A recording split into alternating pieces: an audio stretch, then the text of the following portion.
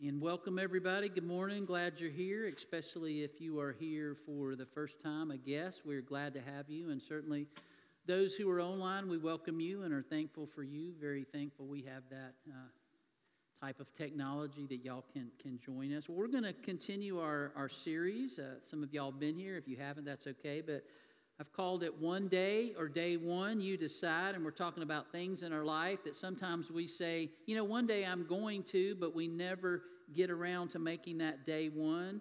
And we've been going through Mark, the Gospel according to Mark, and it's the account of Jesus' life. And Mark continually asks us this question, is Jesus the Messiah? And he just lets us see another day in the life of Jesus, and continually through what we see is like, how can you not see that this is the Messiah, God's Son? So I want to start with a story about a police officer pulled over a driver one time and asked for, obviously, his license and registration. And the driver was like, "What's wrong, officer? I don't believe I ran a red light or a stop sign. I don't think I was speeding." And the officer said, "No, you weren't speeding, and no, you didn't run a stop sign. You didn't run a traffic light. But what I did see is that once you swerved around that lady who was going too slow in the fast lane, you were honking your horn and shaking your fist at her.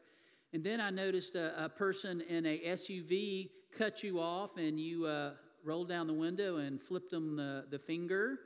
And then I noticed as you went on down the road, you got into some traffic and you started pounding on the steering wheel. Well, is that a crime, officer? No, but when I saw your bumper sticker that read, 'Jesus loves you and so do I figured this car has to be stolen.'" So one of the things in life that is universally despised is hypocrisy, isn't it?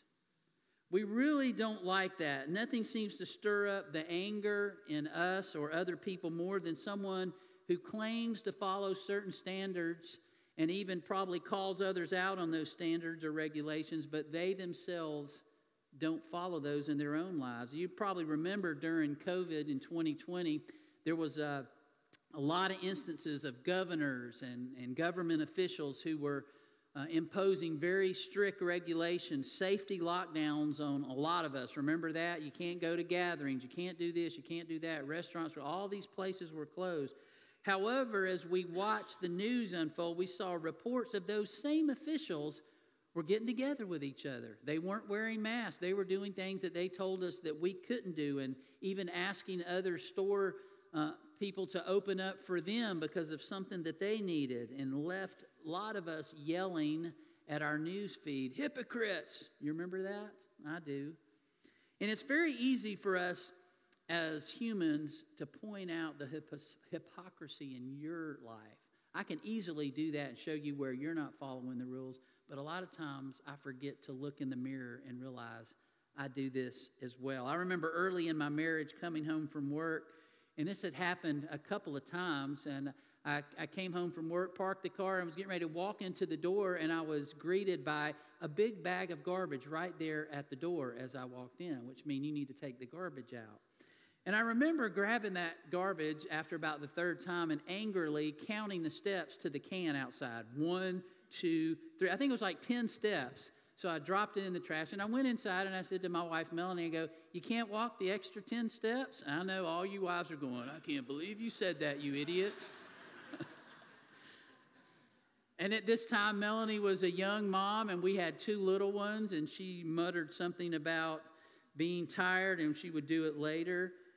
And then my hypocrisy hit me. If it's only 10 steps for Melanie to take the trash and put it in the can, why can't I take the same 10 steps, right? That was hypocrisy in my own life, so I did that. And I wish I could say that was day one of the end of my hypocrisy in my marriage and in my life, but it wasn't, and I continued to battle that one day at a time like probably all of us, right? Today we're going to read about how some religious officials came from Jerusalem, and they had come to investigate Jesus and interrogate Jesus. They had heard about the healings, they had heard about the miracles, they had heard about the huge crowds and how Jesus taught differently and people were flocking to him. They were intrigued by this Nazarene carpenter who had turned into an amazing rabbi and how he talked about the kingdom of God being at hand. But most importantly, they had heard that Jesus and his disciples were not following the rules. And that seemed to be the most important thing. That had to be addressed. They needed to be held accountable, and people needed to be punished because they weren't following the rules. Forget all the people that were repenting. Forget all the miracles. Forget all the things that were happening for the kingdom of God since Jesus had gone out on his ministry. The traditions of the elders had been broken, and that needed to be addressed. So we're going to read our text today from Mark, and we're going to look at chapter 7, verses 1 through 23. You can look along on your personal devices, your Bibles, and we'll have it on the screen as well. But listen to what Mark says. The Pharisees and some of the teachers of the law who had come from Jerusalem gathered around Jesus and saw some of his disciples eating food with hands that were defiled, that is, unwashed. Now, I'm going to stop right here. There's going to be several instances in this passage where you're going to see those parentheses. And so Mark is doing that because a lot of the audience reading this are not Jews, so they may not understand some of the Jewish customs. So, excuse me. So he's given us a little insight because he's writing primarily to Gentile people that this is, I'm kind of clue you in on what's going on here so you'll understand the customs. So that's what you'll see there. So this parenthesis says, the Pharisees and all the Jews do not eat unless they give their hands a ceremonial washing, holding to the tradition of the elders. When they come from the marketplace, they do not eat unless they wash. And they observe many other traditions such as washing of cups, pitchers, and kettles. So the Pharisees and teachers of the law asked Jesus, why don't your disciples live according to the tradition of the elders instead of eating their food with defiled hands? He replied, Isaiah was right when he prophesied about you hypocrites. As it is written, these people honor me with their lips, but their hearts are far from me. They worship me in vain. Their teachings are merely human rules. You have let go of the commands of God and are holding on to human traditions. And he continued, you have a fine way of setting aside the commands of God in order to observe your own traditions. For Moses said, honor your father and mother, and anyone who curses their mother or father is to be put to death. But you say that if anyone declares that what might have been used to help their father or mother is Corban, and then there's those parentheses again, that is devoted to God, then you no longer let them do anything for their father or mother.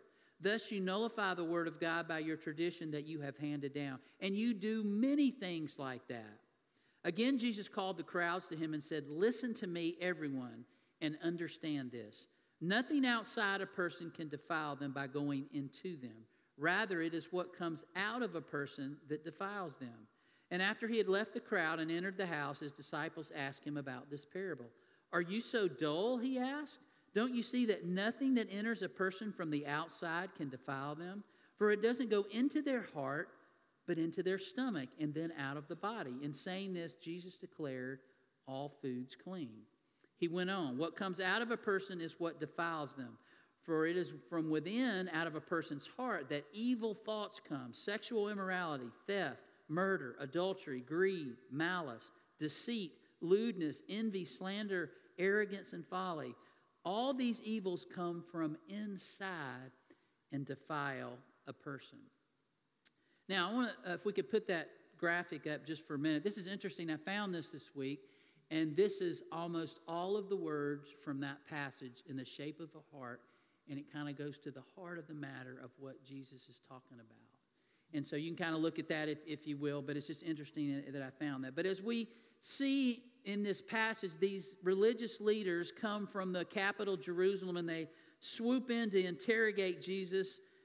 And I want us to think for a minute in the last few weeks as we read about Mark up into this chapter and all the things that Jesus has done. He's calmed a storm. You remember he was asleep in the boat, and they wake him up, and Jesus gets up and calms the storm, tells the wind and the wave to be still, and the disciples are like, who is this? Who does this? He has to be the Son of God. And he drove out multiple demons we read about from a man who had been tormented for years through this. And last week we read about a woman who had been bleeding for 12 years, and Jesus healed her through her faith as she touched the hem of his garment. And then we didn't read anything in chapter 6, but you can go back and look at that, where we know the story of the feeding of the 5,000, where Jesus tells the disciples to give them something to eat, and they're going, Jesus, we've got 2 fish and 5 loaves. How are we supposed to do this? And Jesus multiplies that food and feeds all of them. And all of these things are going on to show that Jesus is the Son of God. But forget all those minor, life-changing things like that. Let's focus on the disciples. And they didn't wash their hands before they ate. That's what the religious leaders of Jerusalem come to argue about. None of these guys seem to be interested in following Jesus. None of them seem to be interested in commending him on you have to be from God. What you're doing and what you're bringing to this community in this region is giving people hope. They're focused on your dirty hands before you eat. And Jesus knew what these hypocritical spiritual police were up to publicly embarrass him by pointing out the flaws of his disciples. Your disciples aren't doing this. You're their rabbi. You're their leader. So I guess you aren't teaching them the right things, Jesus. And notice they're doing this in front of a crowd, trying to embarrass Jesus. And Jesus knew what was going on. He knew their flawed system of justice and righteousness. And it may have looked good on the outside with how they dressed and what they said, but Jesus knew there were unhealthy and there were toxic motives on the inside. So Jesus wastes no time in going right into the real issue. And he calls them out. He calls them hypocrites, which we know is a play actor. You're playing a part that you're really not. That's what actors do. They play a part that they're really not. They're an actor. And he's saying that's what you are. And he quotes a passage from Isaiah to prove his point from Israel's history. He says, Isaiah was right about you when he said, but he was talking about a different group of guys, and Jesus going, no, there's always people, hundreds of years ago there were people like this, and in his day and time, and in our time there's people like that. And he says, those people honor me with their lips, but their hearts are far from me. They worship me in vain. Their teachings are merely human rules. Jesus made it clear they were worried about, and they actually worship not God, but human rules. You have let go of the commands of God and are holding on to human traditions. Now think about that for a minute. We do this in our own lives and in the church sometimes, don't we? Because there's a big difference between biblical truth and religious and traditional convictions about things. Y'all know what I'm talking about? Did you grow up in churches with things like that? If you don't read the King James Bible, that's not the right edition. Is that biblical truth, or is that a tradition or a conviction of someone? I remember a lady one time when we first started, y'all remember the days when we first started the contemporary service, remember that? And I remember we had men and women serving communion to people, and I remember there was a lady in the church that was very upset, and she called me and she goes, in the Bible it says only men, only elders and deacons can serve communion. And I was embarrassed for her. And I said, no ma'am, that's not anywhere in the Bible.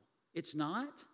And I was thinking, wow. That's a human tradition that we've brought into the church. But she really believed that. And I said, no, ma'am, another Christian would, regardless of their gender, can serve the body and blood of Christ to someone else. And it's a beautiful picture that we can all have the opportunity to do that. But we get these in our lives, don't we? And Jesus is dealing with this in this particular time in history and in this culture. And so he gives them, Jesus doesn't just call them hypocrites, uncalled for. He says, let me give you an example of that. So he says, you have a fine way of setting aside the commands of God in order to observe your own traditions. And he gives them a specific example. He says, Moses says, you're to honor your father and mother, and anyone who curses their father and mother is to be put to death. But you say that if anyone declares that what might have been used to help their mother or father is korban, that is a gift devoted to God, then you no longer let them do anything for their father or mother. Now, you may not quite understand that. But when we go back, Jesus is specifically mentioning a tactic that these religious leaders allow others and themselves to use concerning these gifts devoted to God. And Mark explains this for the non-Jews or Gentiles. Now, if we go back to the law of Moses in Numbers, and I think we're going to have that up on the screen, chapter 30, verses 1 and 2, this was part of the law. Moses said to the heads of the tribes of Israel, this is what the Lord commands. When a man makes a vow to the Lord or takes an oath to obligate himself by a pledge, he must not break his word, but must do everything he said. That's what Moses said. That's from God, and so you should do that. But in Jesus' day, the religious leaders were allowing this to be a loophole for not only themselves, but for other people to neglect their parents. Basically, let's say you saved up a significant amount of money in your savings, and you had that amount there, and now your parents are in a place in their life where they really need your help financially, and you realize now you've got to give them that money. After all they've done for you, you would think you would want to honor them by helping them. But the religious leader says, all you have to do is make a vow that you've dedicated that money to God, and you made that vow and you can't break it, so you have to tell your parents, sorry, we can't help you. And Jesus goes, are you kidding me? You think that's okay? That's hypocritical. You are not honoring your parents after all they've done for you to raise you, and now in their situation they need your help, and you're going to say, oh, well, we've already promised that to God, so we can't help you. You're not honoring God. It's hypocritical, and Jesus calls them out on that. That Numbers 30 verses 1 and 2, that was never the intent of God's law to say dishonor your parents with it, but that's exactly what they were doing. And then Jesus even reiterates after this saying, and you do many things like this. He says, you want to make this public? I'm calling you out in public in front of all these people you were trying to embarrass me in front of. You're the ones who are being called out now. And then Jesus turns to the crowd. It's interesting. It's kind of like he called them out, but now he turns to the crowd and says, I know y'all really don't want to listen to what I have to say, but maybe the crowd does. And he says, listen to me, everyone, and understand this. Nothing outside a person can defile them by going into them. Rather, it is what comes out of a person that defiles them. If you were in the crowd that day, do you think you would have understood what Jesus was talking about? I like to say, oh, yeah. But I'm pretty sure Jesus would have said to me what he said to them. Are you so dull? Did you remember when we read that? I just think that's funny every time I read it. Apparently, the disciples didn't grasp it. Well, why? Were they not intellectually smart? No. Y'all, they had grown up in a system where this was part of what it was. There were these certain rules, and they were supposed to follow them, and they had gotten so worried about following the rules that they forgot about the intent of the rules and the God that had given it to them. They had grown up in a religious system that was flawed, and it was hard to break away from it. It had such an appearance of righteousness on the outside, but it was toxic on the inside. And there was so much of this excluding people from the kingdom of God instead of including people in the kingdom of God, and that's what Jesus is trying to do, include everyone. And so after he left the crowd and he entered the house, that's when he asked them. They say, Jesus, we don't understand what you're talking about. He goes, are you so dull? Don't you see that nothing that enters a person from the outside can defile them? It doesn't go into their heart, but into their stomach and then out of the body. And then Mark gives us some more of those parentheses. In saying this, Jesus declares all food clean. Since they were so dull, supposedly, Jesus is giving them a biological. So when you eat something, boys and girls, basically it goes from your mouth into your stomach and then through your intestines and your plumbing and all that. We know how that works, right? He says, so it doesn't go into your heart. Blood is pumped through your heart, but your heart really is standing for your connection to God. In those days, in that culture, when he said heart, that's how you connect with God and with other people. And that's eventually God's design. And many commentators believe that this parentheses comment by Mark, where Jesus declared all foods clean, is an important indicator of inclusion of the Gentiles into God's kingdom. Mark was specifically writing to Gentiles, and they felt like they weren't included in God's kingdom, but Jesus keeps teaching these things and pushing people to understand, yes, everyone is included in God's kingdom. Now, Peter, who was one of the disciples, and we believe that Mark got most of his information from Peter to write his account, obviously had a situation in his life. Even if you don't know this, it's in Acts 10. You can write that down somewhere or go back later and look at Acts 10. But Peter grew up in this system where Gentiles were excluded. They weren't a part of the kingdom of God, and you were supposed to not be defiled by Gentiles, who were people who were children of God as well, but that was the system. And so even after he had been with Jesus 3 years, even after Jesus had died on the cross, even after Jesus had rose from the dead, even after Jesus had ascended into heaven and given the Great Commission, even after Peter preached that amazing sermon on the day of Pentecost, he still thought Gentiles should be excluded. But in Acts 10, he has this vision where this sheet drops down and he hears this voice say, kill and eat. And he's horrified. He goes, I've never done that. Those are unclean things. And the voice says, don't call anything I've made unclean. And through that, he recognizes that he's being called to bring the gospel message to the Gentiles. His whole life, the whole system he followed, said they're not worthy. But the Holy Spirit is telling him they've always been worthy. And now is the time for you to get over your old system, that old covenant, and take this message to him. And soon after that, he had an encounter with a man named Cornelius. He had to go to a Gentile's house. He had to go into a Gentile's house and give them the gospel message. And through that, he learned, I now understand that God wants them to have the same gospel as I have. And so you know that story was told to Mark as they talk about Jesus. And so he got most of his information. So Peter learned that. And that seems to be the reason for the comment that ultimately all those foods you're talking about under the new covenant, that's not a part of it. So Jesus gets to the heart of the matter. He gets to the importance of us looking inward at our true selves and the motives of our heart. What comes out of a person is what defiles them. It is from within. And you notice all those things that he read out: sexual immorality, theft, murder, adultery, greed, malice, deceit. He says that all those things come from inside. It's not like a pill you're going to take. Oh, I think I'll take a murder pill. I think I'll take a malicious pill today. And when that goes inside of me, all of a sudden I'll be those things. No, that comes from inside, doesn't it? And we know that.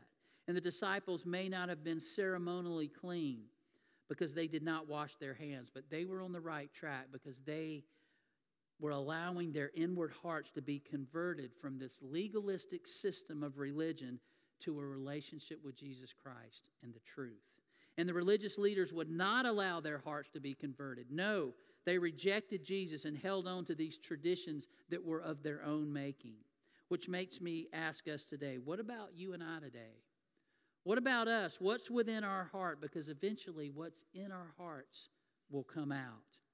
Tim Keller is somebody that I really like to read. He was a minister in New York for many, many years, but I really like the way he presents the gospel. And he tells a story about conversion of the heart that happened while he was in college. He says, many years ago when I was in college, I was a part of a Christian fellowship, and there was a young man who joined up. And it was a shock to all of us who were already there. This young man was famous on the campus for being incredibly sexually active, and he had the looks to go with it. He was handsome and charismatic. And then to our surprise, he came into the fellowship where he declared that I'm a Christian now, and I've renounced my sexual past and my old ways, and he was going to live a pure and chaste life. So he threw himself into the Christian activities. Everyone said, wow, this guy has really made a change in his life. However, it wasn't long before we came to realize that this young man, in every group, in any committee, in any Bible study, whether he was the leader or not, he had to be the leader and in charge. He always sought control. There was a power struggle after power struggle, and after a while it became clear that he was sexually active. It wasn't really about the sex, it was about power. He would go after some girl, and as soon as she fell for him, he lost all interest. It wasn't about sex, it was about power. When he came to the church, when he came to this Christian fellowship, he suddenly adopted all the Christian beliefs, all the statements of faith, and all the Christian practices. He sincerely stopped living in a sexual, promiscuous way, but deep down inside, he still wanted power in relationships. And Keller points out that we all have this need for deeper conversion in our hearts. He says, deep down inside, every one of our hearts is saying, if I have money, if I have approval, if I have power, if I have comfort, if I have control, if I have romance, every one of our hearts need that deeper conversion from the idols to the living God. So there's still Pharisees around today. They're still in the church, aren't they? We may even have some here, disengaged from the real work that God is doing in His kingdom and within the church, but making sure they are investigating and on the lookout for rule breakers. Instead of including folks, they're trying to exclude folks. Warren Kinghorn, who's a psychiatrist at Duke University Medical Center and a follower of Jesus, shares that much of the time this attitude and heart condition comes from a deep sense of one's own shame and feelings of not being enough. Modern-day Pharisees look for someone else to judge and shame rather than deal with their own shame and feeling of not being enough. Think about that for a minute. One of our preachers who was here for many years that we love, Jim Donovan, used to have this saying that he would say, "Rarely is the issue the issue." And a long time it took me a while to understand what he was saying, but when someone's acting in a certain way and it just seems irrational, you think, rarely is the issue the issue. There's something else going on inside of that person that they don't want to really deal with, so they bring it out, and it comes out against other people, and we see this. And this is what he's talking about. So Kinghorn goes on to say this in the book called Uncommon Ground. He says, because shame is so aversive and it is so often more tolerable to feel other emotions like fear, sadness, and especially anger, I have learned to look for shame as a root when people are treating each other badly.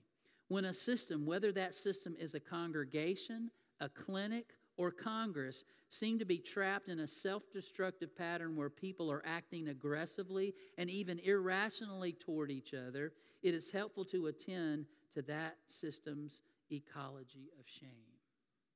And when you think about it, those religious leaders felt some sort of a shame about they couldn't keep all the rules. And so instead of admitting that and submitting their hearts to God, they wanted to cling to that system of, but I keep the rules better than Jesus' disciples. I may not be perfect, but they're worse than I am. So they shame and try to point out the sins of other people. You ever notice people like that in our lives? It certainly can happen, and it can destroy the church, and it can destroy Christian fellowships. But Jesus doesn't want us to have shames. He doesn't want us to have hard hearts. Legalism and religion ignore and hide my shame, and it projects it towards others. But the good news of the gospel that Mark is presenting to us through Jesus is that hearts can be softened. They can let that shame be healed if they will just submit to a real relationship with Jesus. And Jesus' disciples did that. They had been a part of this shaming system, but they are learning to be transformed and into a relationship with Jesus. He takes away our shame. He helps us become who God always created us to become. So maybe there is someone here today that is ready and needs to make this day one of stopping the outward appearance of being religious and start day one of having a real relationship with Jesus Christ. So we're going to offer that invitation as we do every week. Maybe there's somebody here today that needs to say, yeah, you know what, I've been in churches for a long time, and I've always tried to follow the rules, and I always feel like I can't live up to that. That's not what the church is supposed to be about. Guess what? I'm a hypocrite. And guess what? If all of you are really honest, we all are, aren't we? We're never going to live up to those standards, but we have a God that sees us and takes away our shame and leads us into a relationship with Him that leads us to be who He always intended us to be. So we're going to offer that invitation. I'm going to ask our team to come up and lead us into a song. And if you have one of those decisions, I'll be right here to try to walk you through that. But for the rest of us, if you don't have a decision today, I hope you will inwardly reflect as we get ready to take communion together. If you didn't get some of communion as you came in, and if there's a table back here, and you can walk back there while we start the song and grab one of those communion. And we're going to take communion together. And we do this every week here at Southwest, not because we're better than any other churches, but we believe in that early church. When they came together, they did this because Jesus asked them and asked us to remember that I nailed your shame to the cross when I died, and it's no longer there. So live in a new life. So we're going to celebrate His life, His death, and His resurrection through Holy Communion together. We're going to prepare our hearts for that. But if you do have a decision today, I'll be right here to try to walk you through it. Let's stand and sing and continue to worship.